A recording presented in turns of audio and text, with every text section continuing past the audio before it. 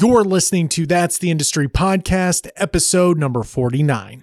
Today, you're going to learn how to increase your professional value, how to work through imposter syndrome, and how to build the foundations of an executive or personal brand. Here we go. You're listening to That's the Industry with Thomas Jordan. That's the Industry with Thomas Jordan. The podcast that takes you inside all the aspects of the entertainment industry. Directly from the people who are making it happen. And now, your host, Thomas Jordan. What's going on, everyone? Thomas Jordan here for another episode. Today, we are joined by ex-corporate career girl who is now a leadership coach and personal brand expert, and she helps professionals build their executive presence and fast-track their careers. All the way from Australia, Sarah Makris. How's it going? Great. Thanks for having me, Thomas. Yeah, thank you. What's it like over down under? It's getting warm. I'm actually heading out onto a houseboat for 4 days onto a lake, and it's going to be 30 degrees every day, so I can't wait. And that's in Fahrenheit, right? Celsius. I don't know. It just sounds a lot warmer than it is here because you said you were going to be on a boat. It's freezing here, so. No, it's good. And my Christmas tree just arrived, so it's all nice and warm happening. Awesome. Well, we're just going to dive right in. How did you get started in the industry? Well, I first started, so when I finished school, I really didn't know what I was going to do. And I worked in retail for a while and worked my way up there. And then I decided, right, that's it. I want to go and do public relations. So I went back and studied, and I started off in consumer PR, which I sort of begrudgingly did for about a year or so before I decided that I had promoted one too many frozen pizzas. And I thought, I can't do this again. It just wasn't making me happy. So I started transitioning into more of a corporate space, so still using my public relations skills, but working more in issues management and crisis and investor relations and government. And that's where my career was really built throughout my career in the corporate world. I loved that. There was lots of travel, and I was always glued to my phone, and I got to work with really interesting senior executives and CEOs and directors and so forth. So yeah, that was my that was sort of how I got into it. It was really a conscious decision to move away from consumer PR and move into the corporate side. Now, you mentioned you did crisis PR. I did a little bit of PR, and because I have a broadcasting background, and what a lot of people do is if they don't like broadcasting anymore, they go into public relations because they kind of go hand in hand, sort of. But then when I found out how much writing was involved for PR and I had to keep writing press releases, I quickly realized this is not for me. Yeah. Do you know, it's so funny you say that because I used to think I was an awful writer, but I probably wasn't as bad as I thought it was in my head. And I got but I realized, when I started in PR, it was just something I had to really do all the time. I had this boss who would scream down the phone if there was a comma missing, or throw his pen at you in a meeting. So it was also, really, it was tough, but you learn really fast how to write really well and do a lot of it. And then when I left to have children, left the communication side, I actually fell in love with writing again, and now I love it. So I think, I think it depends on what environment you're in when you're writing. Well, when you did, I just have a quick question about crisis PR because I didn't work on that side of it, but I'm sure, was it just like, I can only imagine what came across your desk every day, and it's like, oh boy. Yeah, definitely. I've worked on things from pet food, where the dogs were dying, to senior leaders being exited from the business, from big corporate businesses. But it's also about keeping you out of the media. It's a big part of your job, keeping the story out of the domain of the journalists and so forth. And I know our focus isn't on crisis PR, but this is my last question, I promise about that. But what is the short version of how a crisis PR team keeps things out of the media? Well, there's a lot of relationships with journalists, and making sure that they and a lot of trading on stories. And for example, you might say, look, I don't want this in the media. today, but if you give us 24 hours or you give us 48 hours, we'll get you an interview with this person and they can give you a bit more of the story. So just sometimes it's about holding the story back until you've got the facts, and sometimes it's about trading on different stories for different perspectives. And how many of those stories did you have to do when you realized this is definitely not for me anymore? Well, that part I actually did for a long time in my career. So the crisis stuff was still very much part of the corporate communications. So it was more the PR stuff that I was like, oh no, the consumer PR that didn't really float my boat as much. Mm-hmm. So I didn't mind the crisis stuff because it was really interesting and it was high pressure and there was always something different coming along, and you didn't really have to chase the media. The media would chase you with corporate stuff, or you'd have specific events such as profits and or a profit downgrade or a profit announcement, or so you had a lot of sort of big ticket things that was naturally of interest to, say, finance journalists, rather than, like I said before, the frozen pizza. Not that many people were interested in it. Yeah. Well, do you remember the day where you were like, okay, I've had all this experience, I've done this, I've done that, I need to kind of do this for myself now? Yeah, definitely. So I went off and had children. So I decided to have kids, and I knew pretty much at that point that I wasn't going back to the corporate world, and it was just not going to fit with my family. And also it was so I spent a bit of time thinking, what am I going to do? I've got to find something that I love, something that I can do to help people, and also something that is going to fit with my lifestyle and fit with my family goals. So I actually started a fashion blog with a friend, which was great because it gave me that the skills, and I got to write, and I got to continue sort of learning all the things that I wanted to learn while I was on mat leave. And I actually also went and studied fashion design because that was a bit of a bucket list. That was on my bucket list. And then I decided, okay, I think I've had enough of all that. Now I'm going to think, now how can I actually, I suppose it was a bit like the journey I had with the consumer PR. I was like, yeah, that's all fun and stuff, but now I want something a bit more serious. So I thought, I started doing a little bit of consulting. I dabbled in that, realised that wasn't what I wanted to be doing. And then I decided that I wanted to actually help executives apply all the things that I had done in my corporate life, which was helping people manage their reputations, helping people ensure that they sort of were visible in the industry, but do it for people who were that didn't have the luxury of the organisation. Because what normally happens is people like me were hired by the company to work with the CEO or to work with a managing director. But a lot of people didn't have access to those sorts of that sort of help. So I thought, I'm going to actually coach people on all of these things so that they can actually reach the next level and reach the CEO role. And so now that's what I do. I run a 90-day program with my clients, and I get to work one-on-one with them and help them reach their potential and achieve their goals. Do you remember who your first client was and how you helped them when you right after you started consulting? Yeah, one of my first clients had just been made redundant. She was, and it wasn't in a great way. Like it was, so I helped her manage her exit from the company to ensure that she had the right, that she was leaving on the right note in terms of that she was in charge of the narrative. And because sometimes that can be quite, if you don't take control of that, other people make up their own version of what happened. And so anyway, we worked through that, and then we looked at, okay, where does she want to go? What's her goal, and what makes her different? And for example, she actually wanted to leave the company. So she was working for a sort of a startup, but she had a very senior role.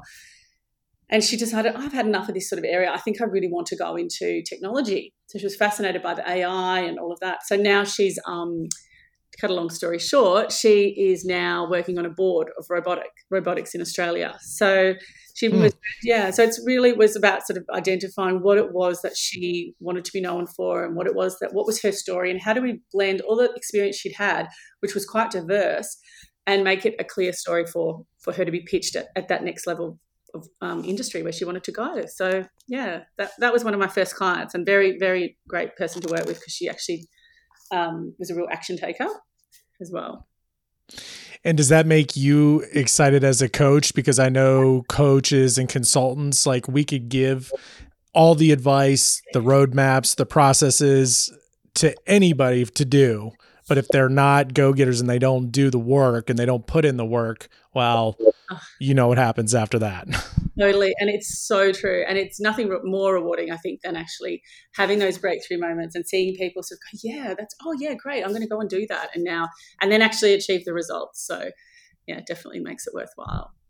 Do a lot of people come to you like not in shambles, but like kind of confused and all over the place? Like, oh, I want to do this and this and that, but I also want to do this and this. And they're just kind of like all over the place. And you just kind of have to reel them in and be like, okay, we're going to do this, and that this way. So it's structured this, and that way. Yeah. So I find most people, so I have a few different types of clients. Some might come to me, they've just lost their role, especially during COVID, and they're at a very senior level. Some might say, okay, I'm ready for a change and I want a promotion.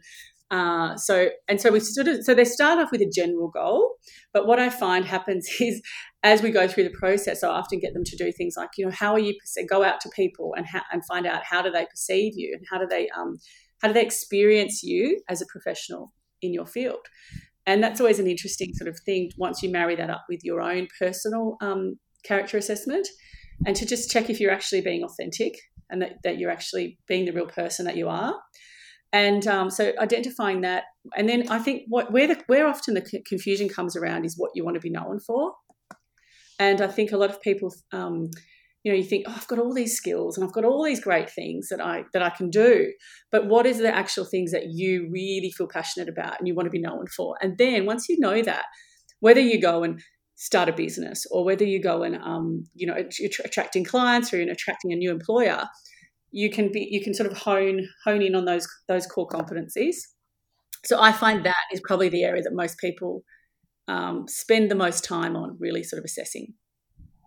And and I'm also curious, you had mentioned that sometimes executives, when they leave a company, whether it's good or bad, and they want to make sure they have the right narrative going into the next job. Yes. How does that work? Because if if they're going for a job, they left job A to go to job B, but then job A is saying one story, she's saying the other side of the story to people at job B, but she's like, how do you control the narrative is, I guess, what I'm trying to say. A lot of my clients are very senior, so they have a bit of I suppose they know a little bit before they're going to be leaving. Mm-hmm. So what I always suggest to them is to say, okay, when it comes to announcement time of when you're actually announcing that you're leaving and the company's announcing that you're going, and these are obviously, very senior roles, and unfortunately not everyone has that luxury. But if you do, then that is at the point where you control the narrative. So you get involved with what that announcement looks like, and you get on the forefront in terms of you also send a note out to your stakeholders saying this is where I'm leaving. So, for example, if you wanted to say that you were looking for new opportunity, you've decided to leave because it's time for X, Y, and Z. You want to be involved in that announcement rather than letting someone else decide what that story is. And how do they know to call you? Is it word of mouth, or it's like, I need to get in touch with they at that level, they know they need to speak to somebody in public relations? Yeah, definitely. So I'm on LinkedIn, so I do publish a lot of content on there around personal branding, but most of the time it's through word of mouth, and just also knowing that that's the kind of thing. I think, at that level, a lot of them are, they sort of think, okay, they might be told by someone else, that might be a good thing to do. But also a lot of people don't know. A lot of people don't, and they come to me after that. So we have to work through that as well, which is fine unless it's been a really awful exit, and that can be challenging. That one. Have you ever taken on something where you were almost questioning? Because I'm trying to think how to word this. Like, I'm sure tons of stuff comes across your desk and then something comes on. It's like, ooh, I don't know if I can spin that one. Did that ever happen to you? Yeah. And I think that's when you just have to be honest. Yeah, and I think you have to be honest always, but you have to also position it in the right way. So you can be honest about this is, and I always recommend that you be honest in terms of, look, it wasn't the right organization for me. I've got these goals and that just didn't marry up with my values or my so forth. I think sometimes you have to just state that that's the situation. Yeah, no, that sounds about right. Because it's actually a lot more simple than you thought. I was like, oh yeah, just be honest, duh. Like, sorry, sir, I can't. Like, I don't know about this one, but no, that sounds good. You talked about LinkedIn, and you do a lot of content on LinkedIn. Would you say LinkedIn is a secret weapon? Oh, absolutely, especially at the moment. I know that for the last 6 months, they've seen, I was reading a stat the other day, and I could be wrong on my numbers, but something around 36% engagement increase in the last 6 months. And I think another important point on that is that of all the people, so, if you're looking for a role or you're looking to sort of progress in your career or even attract clients, there is 700, I think the last stat I read, 720 million people on there.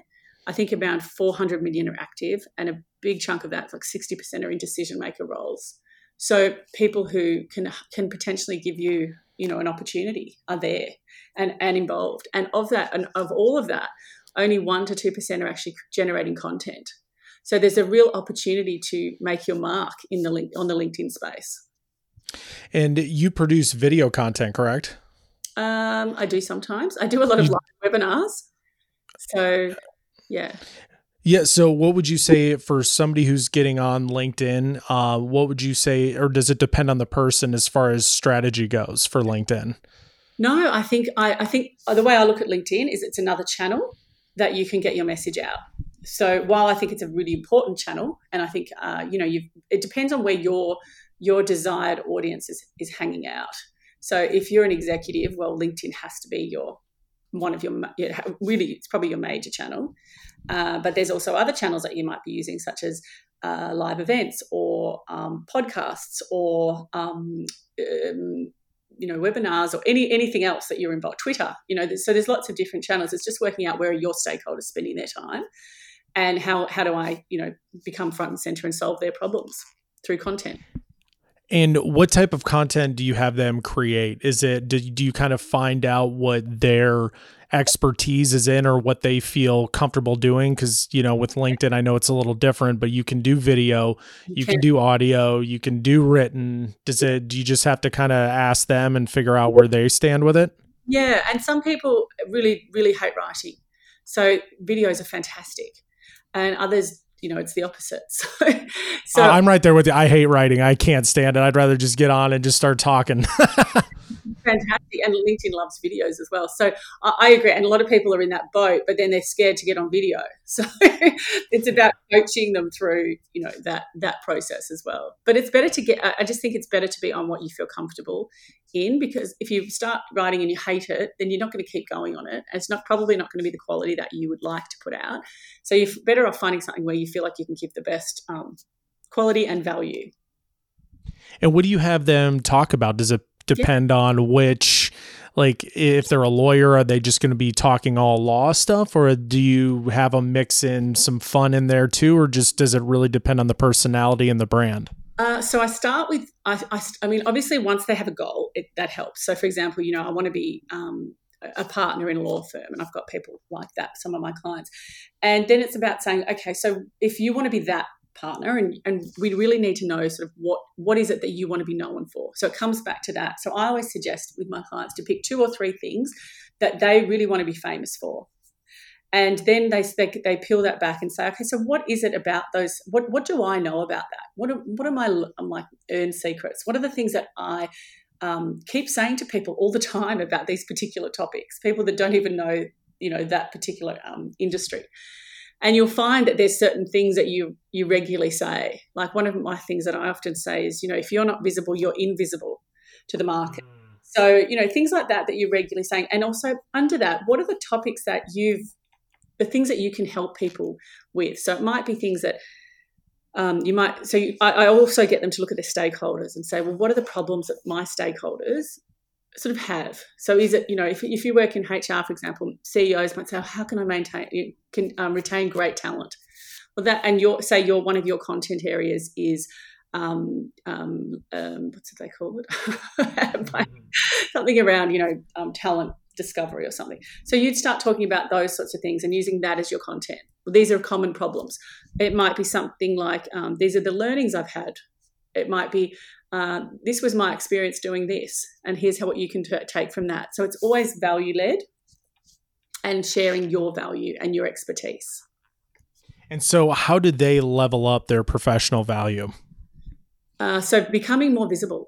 And I find that with most of my clients, it's often, and it's not even just with my clients, the ones that I talk to every day, but a lot of the time we spend, and I think this happened in COVID for a lot of people, we spend so long doing well in our job, and we're great, we do it well, and we work hard, and then something happens, and whether that's a redundancy or whether that's a time when you think, okay, I'm ready for a move, but you haven't actually built your profile outside of that organisation.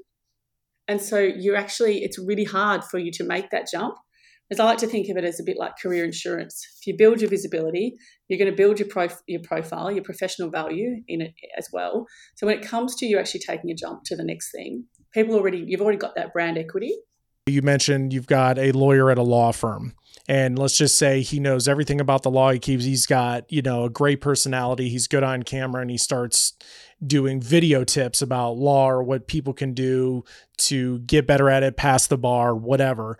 And does it depend on the company, but would some law firms or companies look at that and be like, I don't know, like he's just too much, or like because I feel like a lot of brands and companies, especially older school ones, don't understand the value in building a brand for yourself. So I do think it starts with industries, obviously. Some industries are great and some industries are a little bit old school, you're right. I think with lawyers, they are becoming better because they're realizing the importance of having a brand to attract clients. But I think also in LinkedIn, they're actually some companies are actually promoting their staff to actually get active and actually be advocates for the organisation. So I actually think companies are coming around to that. Yeah, because I know it would be something like for somebody like me who's, in the entertainment industry, like it's almost like you have to do it. But I just started thinking, I'm like, wait a minute, for these like stuffy law firms or like a stockbroker thing, they'd be like, bro, get back to work and get off your phone, And, I'm sure there are definitely some out there. But I also, when I have a situation like that, I encourage my clients to start with the company website and the company LinkedIn page. So actually sort of almost building their brand around the organization as well, so that they're actually adding value for the organization. And even though some of your clients are experts in what they do, and they're, these big time executives, do you find that they run into imposter syndrome at all? Definitely. I find it can be at any level of an organization, and it could be at any time in your career that you might face that. So it's definitely something that everybody comes across at some stage, and something we all need to sort of be aware of. And it can hit us whenever, when we least expect it, I think. I know I've certainly had that experience myself. I don't know many people who haven't. So how did you get over it? I think, and this is where I think it comes back to knowing what you actually are really great at, and the perspective that you bring, that it's valuable. So once you know that, I can't be across everything. I'm not an expert in everything, and I don't want to be. No one could be, really. So once you know, look, I'm really good at X and A and B, and I back everything in my knowledge and everything I have around those two or three areas, that definitely breaks through on the imposter syndrome, because suddenly you actually don't feel like you're just a big piece of cheese with holes all over it. Mm-hmm. And do you say something very similar to your clients as well? Because I'm sure I'm actually just going through going through it as well. And it's so weird because I've heard about it for years, and it's like, why does everybody feel like an imposter? That's weird. And then they're like, yeah, you're not alone. Duh. But then when it's like, I felt like I was in the hot seat, it I'm not kidding, delayed me a few years, which I even hate I'll be honest, this is the first time saying it out loud, and it almost makes me sick to my stomach. Yes, it's definitely. And I think there's those times when you do have those terror barriers too, and pushing through those sometimes is the thing that actually builds that confidence. I did my first live webinar about 3 months ago, and I was so nervous and so scared. I had 450 people from all around the world absolutely freaking out the night before. Dang. I practiced and oh my gosh. And I couldn't. Oh, you could practice all you want, but until when that red light's on, you're like, how, what? Yeah. Looking at anybody. So anyway, that was really, that once I pushed through that fear sort of barrier, it was fine. I've now got one next Tuesday and I've got a few others. And so I think that is a real confidence building thing too, just going through those really scary times. And you think, this is going to be so scary, but I'm just going to make myself do it. So what would you say to me if I had come to you and I was like, look, I can do this, right? Or actually, you know what? I'll just tell you what it is. So I came from a on-camera background. Like I've been in the broadcasting industry for 10 years at the time of this recording. And I was teaching people how to do broadcasting and like being on camera and on-camera confidence. And I quickly realized that is not what I wanted to be teaching, because that part of the industry is like, I kind of just grew to hate. And I was like, I can't groom these people to send them into an industry that I just can't do it. Like my moral compass was like, nah. So it's like, okay, what can I do? And it's like, okay, well, I know a ton about branding and YouTube and creating content. And it's like, okay, I can do this, but then I have my, my business mentors and they do that too. So it was like, I felt like an imposter starting to teach this sort of stuff, because that's what I'm doing now. And it's held me back for so long, because I don't care what anybody thinks about me, but I cared what my mentors thought of me. And that just like weighed on me like a ton of bricks. Yeah. So you were fearing the judgment of people. I was fearing that, well, I felt like I was stepping on toes. And then for them, since I invested in them as like my online business mentors and stuff like that, and they're teaching this stuff, yes, that they would be like, cause they're all making ridiculous amounts of money, and then being like, did you guys see that Thomas is teaching YouTube now? What's he doing? So it's just like, ugh. God, even just saying it out loud. I think it's so normal. I know when I first started producing content myself, I was, there's always those 2 or 3 people that you think, oh my God, I don't want them to see it. And it's almost that's what holds you back. But once you get over it, you realize, oh my God, that was just a distraction, because I always love that quote that they say, nobody who's doing more than you will judge you, in terms of they're never the people that will be looking at you saying that. They'll be like, fantastic. Wow, look what I've imparted my knowledge and inspired somebody else. And don't you find it weird how like we get on our own heads, like to say it out loud once again, like this has held me back for years, because I was so afraid of them being like, even like I had to kind of post about it and like, okay, I'm taking the leap. But it's just so funny because now that I'm doing it and like I see that one of my mentors has definitely seen it. Yeah. I don't know if he's actually seen it and like seen what I'm doing, but it was like, you expect like something cataclysmic to happen. Right. And then you know what happened? Nothing. Nothing. Absolutely nothing. It was ridiculous. I'm just like, oh God.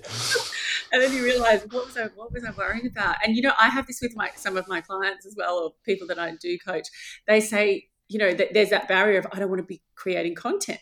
And I always say, look, that first post that you do, no one's going to see. And the second post you see, probably maybe your mum might see it or your neighbor. Mm-hmm. And then it just builds and builds. By the time anyone sees it that you're worried about, you'll be so good at this stuff that you won't even care. Oh man, that is a solid piece of advice, because it's so funny you say that from that perspective, because I tell people that all the time. Is like, no one's listening. Yeah. No one's watching. Yep. Yeah, no, that's an interesting little like ad there, because by the time somebody does see it, you're right. You're absolutely right. Yep, you're running. Yeah, you're like, oh, right. The chances of them like going back through your catalog of whatever is very slim. But I think like we build it up on our head like, oh my God, this video is going to go viral and everybody's going to see it. And then when it's posted, you're about to have a heart attack. And then You get like 2 views, you know. I know. Dude, Actually, it's like, yeah, I do. I think I might have a bit of that with YouTube. I keep saying to myself, "Yeah, I'm going to do YouTube. I'm going to do YouTube," and then I think I might need to have my own, eat my own advice. so what's holding you? I'm really curious. What's holding you back from YouTube? Oh, I think that what we just talked about probably. I think that actually, you know what, the technical side of it does definitely help me. Yeah, YouTube is a beast. Like, I don't think people, because I know even amongst kids, like the biggest thing people want to be is, or kids want to be, is YouTubers. Yes. But it's like, I mean, just off the top of my head, video, you've got to have, you can, I use my phone with some of my videos just to prove a point. Yeah. But you know, you got to have it in focus. You got to have the white balance right. You got to have the right lighting. The audio's got to be good. Yeah. Assuming you have all those things, you got to be good on camera. Then you have to edit the video, come up with titles, learn keywords. I'll learn the search engine optimization. We haven't even gotten into thumbnails and photography. It's a beast. There's all the reasons for why. Yeah. Yeah. I know. Oh, I hear you, but I feel like LinkedIn, like you talked about, LinkedIn is like I feel I've seen a couple people doing LinkedIn, and the people that I do see, they're, like, I'm not judging, but it's like, I've seen, you know, I'm on YouTube, so I see the best of the best. I've only come across, I think, 1 or 2 people on LinkedIn who are just like crushing it with content. And there's a massive opportunity. I did do one on my phone, which was nothing to write home about, but it's definitely an area that is growing, and it's something that I do have in my head thinking, yes, I need to do that. But yeah, I think, yeah, it's a big opportunity. And I always say, people like laugh at cell phone footage. I'm like, do you realize how many viral videos there are on the internet alone, no matter what platform you're on, that are shot with the crappiest angle, lighting, and audio from a shaky cell phone? Like, all you need to do is hold it sideways, stand in front of a window, and hit go. That's all you got to do, and you're good. Yeah, see, and I think that we will see more of that, hopefully. And I think sometimes people like that authenticity, don't they?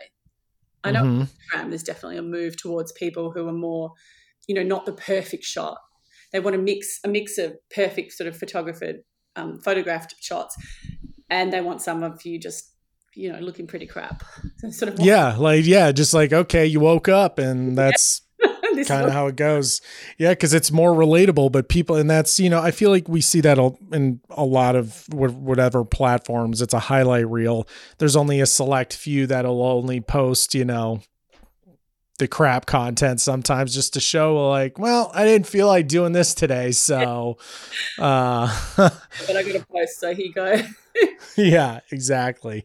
And when you go to tell people, you know, to create their content on LinkedIn, have you gotten them to their dream roles before?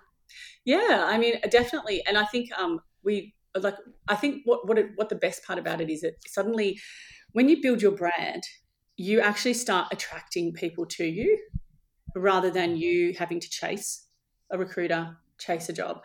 It's almost like a double whammy. If you're getting to double the benefit. So if you say, okay, well, yes, I'm going to go looking for my role, but I'm also doing this work over here on LinkedIn, building my brand. So I'm actually attracting people. People actually are wanting to connect with me because they see now that what I'm doing. So you're actually getting both benefits rather than just putting all your effort into one area. And definitely people get roles they want. And I think they get promotions, they get, board opportunities. The more you can tell people about what you do and the value you bring, and what you and sort of what you're famous for, what your specialty is, the more people actually understand and say, okay, now I know what they do and whether or not they're the right fit for me to connect with. So actually, the right connections, because sometimes you end up with random connections. You think, hang on, I don't. How did you find me? I don't really connect with you. So you've got to be strategic in terms of how you want to be positioned. Now, is it a work harder, not smarter, or work smarter, not harder, or is it like a mixture of both? I think it's definitely work smarter, but it's just being strategic is probably the most important thing, because one of the things that I see is people say, oh yeah, I post on LinkedIn, and that might be I share an article or I and then that's not being strategic, because that's not actually adding to your brand and letting people know what you do. So having a plan, because you could be posting every day but have no strategy, and you will not be getting results. Whereas if you have a strategy and you post once a week, you'll get better results. So it sounds like strategy is key. Key, absolutely, yeah. And what are do you have any other tips to give people who are just starting out, who may not know how to start posting, whether, they don't even know what a strategy is? They're literally starting from zero and just kind of like have that deer in headlights look. Yeah, I mean, definitely the framework that I use with my clients is we start with, what's your goal? So and it might not be, try and be as clear as possible. So whether it's, I want to be the CEO of this company, or I want, try and keep it within, say, a 3 to 5 year plan, 3 years ideally. And say, okay, well, that's my next role. So what industry is it? And so you start really kind of honing in, and what would that role look like? And who are the people that I'm actually going to be working for? And what problems do they have? And once you sort of identify what they are, then start thinking about the content and what you want to be known for. So for example, we start with clarity, really, which is, how do you articulate the value you bring? And that's, your pitch statement. And having a clear statement around, so when someone says to you, how are you, what do you do? You can actually say, well, I'm Sarah Makris, and I help senior executives build their personal brand so they can accelerate their career. Something really short and sharp that you can use all the time. And then identifying, obviously where you want to be. So your message is important. So start with your goal, look at who your audience is, then look at your message and what are the messages that you actually want to convey. And then where are you showing up? So where are you actually, so focus on 1 or 2 social media platforms, and just focus all your energy on that. Don't try and be everywhere or to everything, but just try and be really consistent and add quality and value to your audience. And does that all correlate into getting them to be visible? Definitely. So I think if you were starting out and you didn't know sort of, you were just like, okay, that's it. I'm just going to start today. Think about your goal and focus on LinkedIn. That would be my 2 things that you would want to be focused on. You want to have a clear bio. You want to have an up-to-date photo. You want to start publishing some content, and choose 2 or 3 things that you want to be known for. Would you have them just focus on one platform? Like if their audience was on LinkedIn, just do LinkedIn and not try to be on YouTube, LinkedIn, podcast, TikTok, all that good stuff. Get one of them humming first and then go to the next one. And when you can cross-pollinate, that's great too, obviously. So if you did do YouTube and you said, my audience, the people that I want to target are on YouTube. So you spend all your time on YouTube. Once you've got that sorted and humming, that's when you'd use your clips and pop them on LinkedIn. You can still do that. That's quite easy. But then you'd probably you would probably want to share that as well. Have you or any of your clients made the jump to TikTok yet? My son is on TikTok and has been for ages. He's got like 3.5 or maybe 4,000 followers, which I laugh at. There you go. I love to look at, he loves to show me videos, but no, I actually, it's not my audience. But I do know people are on there. So I'm guessing it's going to have to be at some stage, but yeah, I haven't really given it a go yet. Believe it or not, I'm telling you, I swear I have never learned so many life hacks in my entire life on an app. So I'm saying like your audience may be on there too. I'm just saying. I've always avoided it because I'm not really much of a dancer. So I'm glad you said that. Everybody thinks because that's what it started off as. Yeah. But I'm telling, like, I cannot tell you how many things I have learned from the hole in your frying pan is for your spoon. It's not to hang stuff, or that you need to clean your washer every 6 months and how to take off the bottom part and squeegee that out. Like you've got home builder inspection people who are on roofs getting stuck on roofs because their ladder fell. Like I feel like you fit right in there somewhere. I don't know. I'm going to find an expert to help me with that one then, because that is not something I'm an expert in TikTok. But yeah. Well, it sounds like you might have to have a sit down with your son and be like, hey, map out some content here. Yeah, that's good. No, it's an interesting one, isn't it? It is an interesting one, TikTok. But then they've got the Instagram Reels too. I haven't really embraced those either yet. So, Well, and what I see a lot about those people are repurposing. So you could easily film a TikTok and then download it to your phone and then re-upload it to a Reel. And Reels is the same thing as TikTok. They're just, Instagram's just trying to get their hand in the pot, Yeah, and I feel like people are definitely going on those Instagram Reels. And I think that's great with creative content, but it's definitely something that is definitely, I mean, look, you know what, Instagram we thought was for children, or, ages ago, didn't we? Now everybody's on it. So yeah, I can see that. And real quick, do you give your son unsolicited branding advice for his TikTok? He occasionally, but he likes to tell me that he doesn't need my advice. So we have a little clash there. But he also dabbles in a bit of YouTube too. So I keep telling him, you need hashtags. You do need hashtags, yeah? For YouTube? Yeah. You can. I haven't, I don't, I'll be honest, I don't use them. But I've seen them in videos, and I'm sure it helps with locate. I think it all depends what you want to do. Like, especially if you're in Australia, yes. It would definitely help. I try and help him with headings, but he's at that age, he doesn't think mum's really, Dude, and you're talking about headlines, right? Like that first line or like whatever, like the name of the video. Yeah.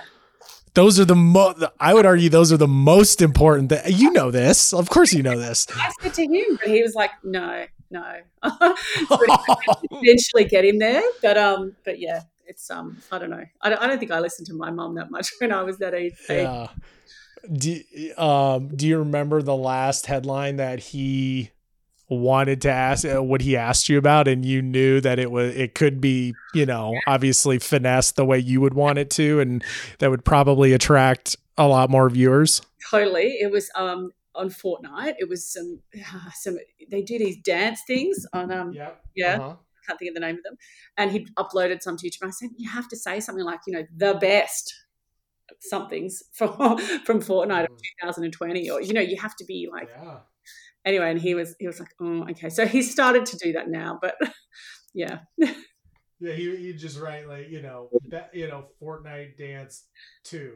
Yeah. Just like, no, the world's greatest, or the last one you'll have to see, or you'll never believe this dance. That's what I've been because ultimately it's all the same in terms of we're trying to get people interested in what we're doing. And so I think he will slowly get to appreciate maybe how I can help him. I would like, if he only knew how valuable that was, like to have somebody of your expertise in his corner. Yeah, but it was funny what you said before about kids all want to be YouTubers. That's so true. YouTubers and gamers. Yeah, no, and I tell people not to sleep on that, because like, I've been in media long enough where, parents don't want their kids playing video games because they're violent and stuff, which I get.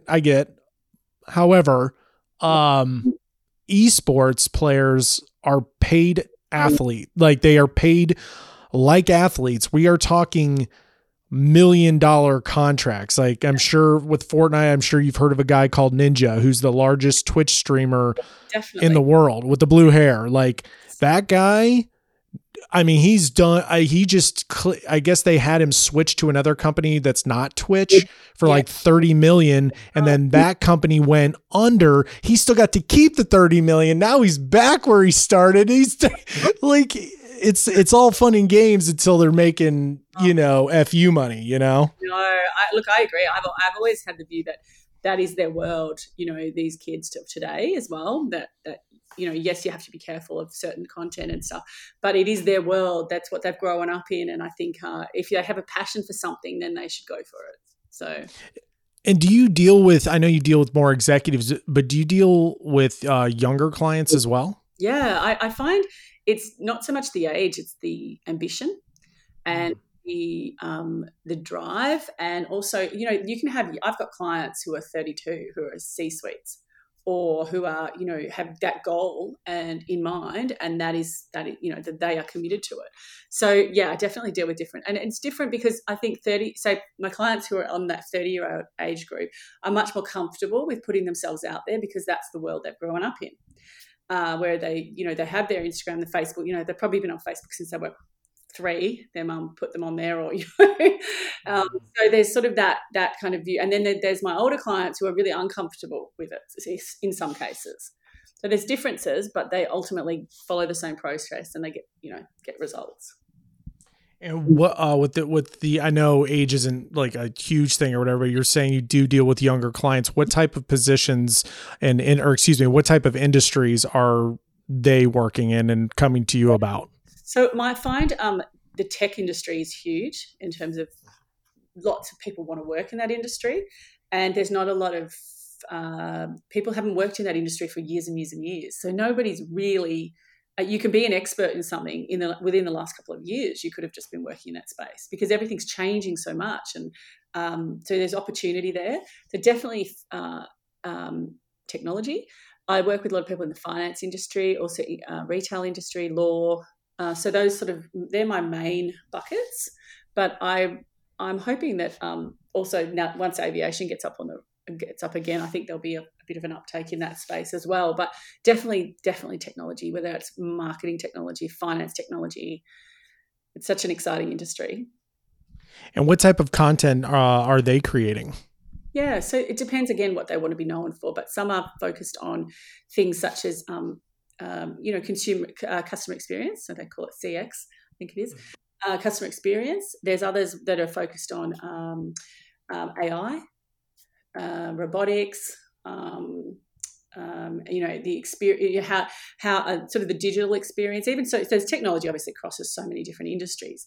So depending on what the industry they're in, for example, if it's retail, the digital experience for a customer and how to make it better, or what's the number one thing customers hate when they're buying from you online, or those sorts of things. So just depends, the industry and / the subcategory that they work in.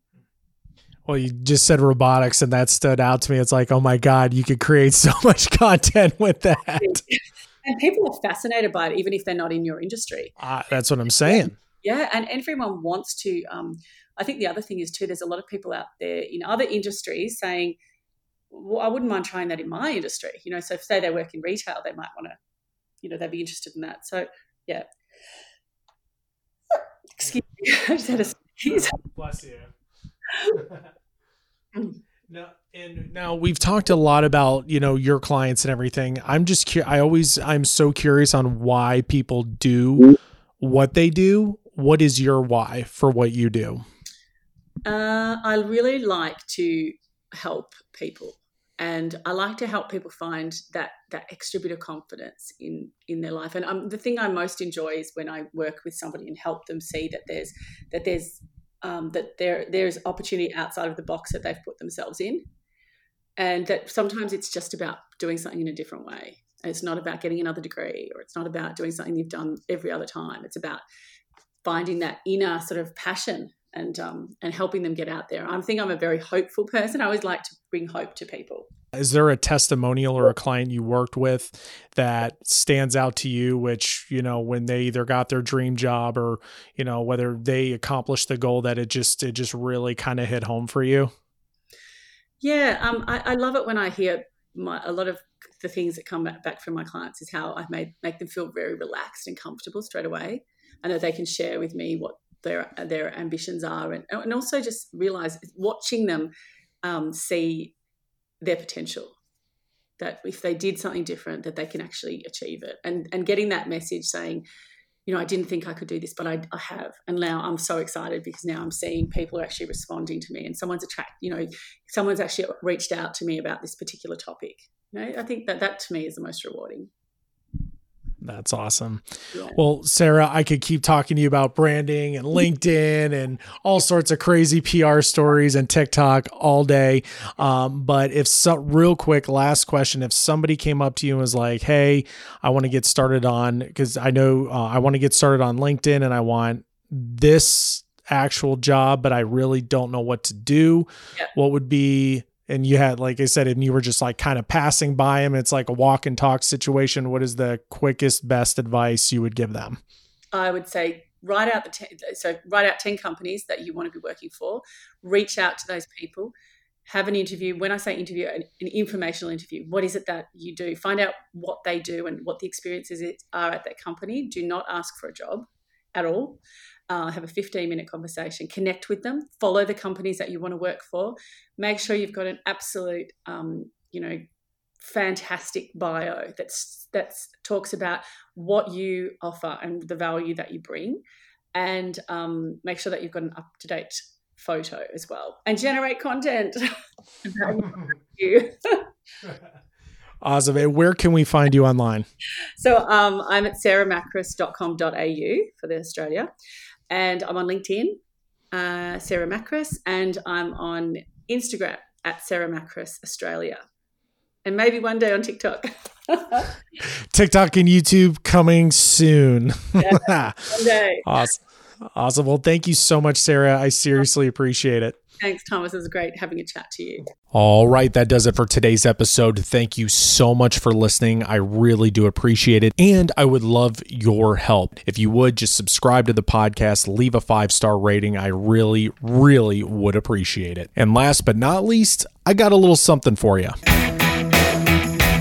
For the last 10 years, I have been writing, shooting, producing, editing my own video to get my dream job as an entertainment reporter in Los Angeles, interviewing the stars. Now, that might not be your dream, but if you are in this industry and you are in this field, you are going to need to learn how to write, shoot, and edit, produce your own content. And now I want to personally train you on these skills so you can create your own journey and make money while doing so. So what I want you to do now is log on to Facebook and request to be in my private Facebook group, On Camera Professionals. Once again, it is called On Camera Professionals. But wait, Thomas, I really like your stuff. I really want to learn from you, but I don't want to be on camera. Don't worry, I got you covered.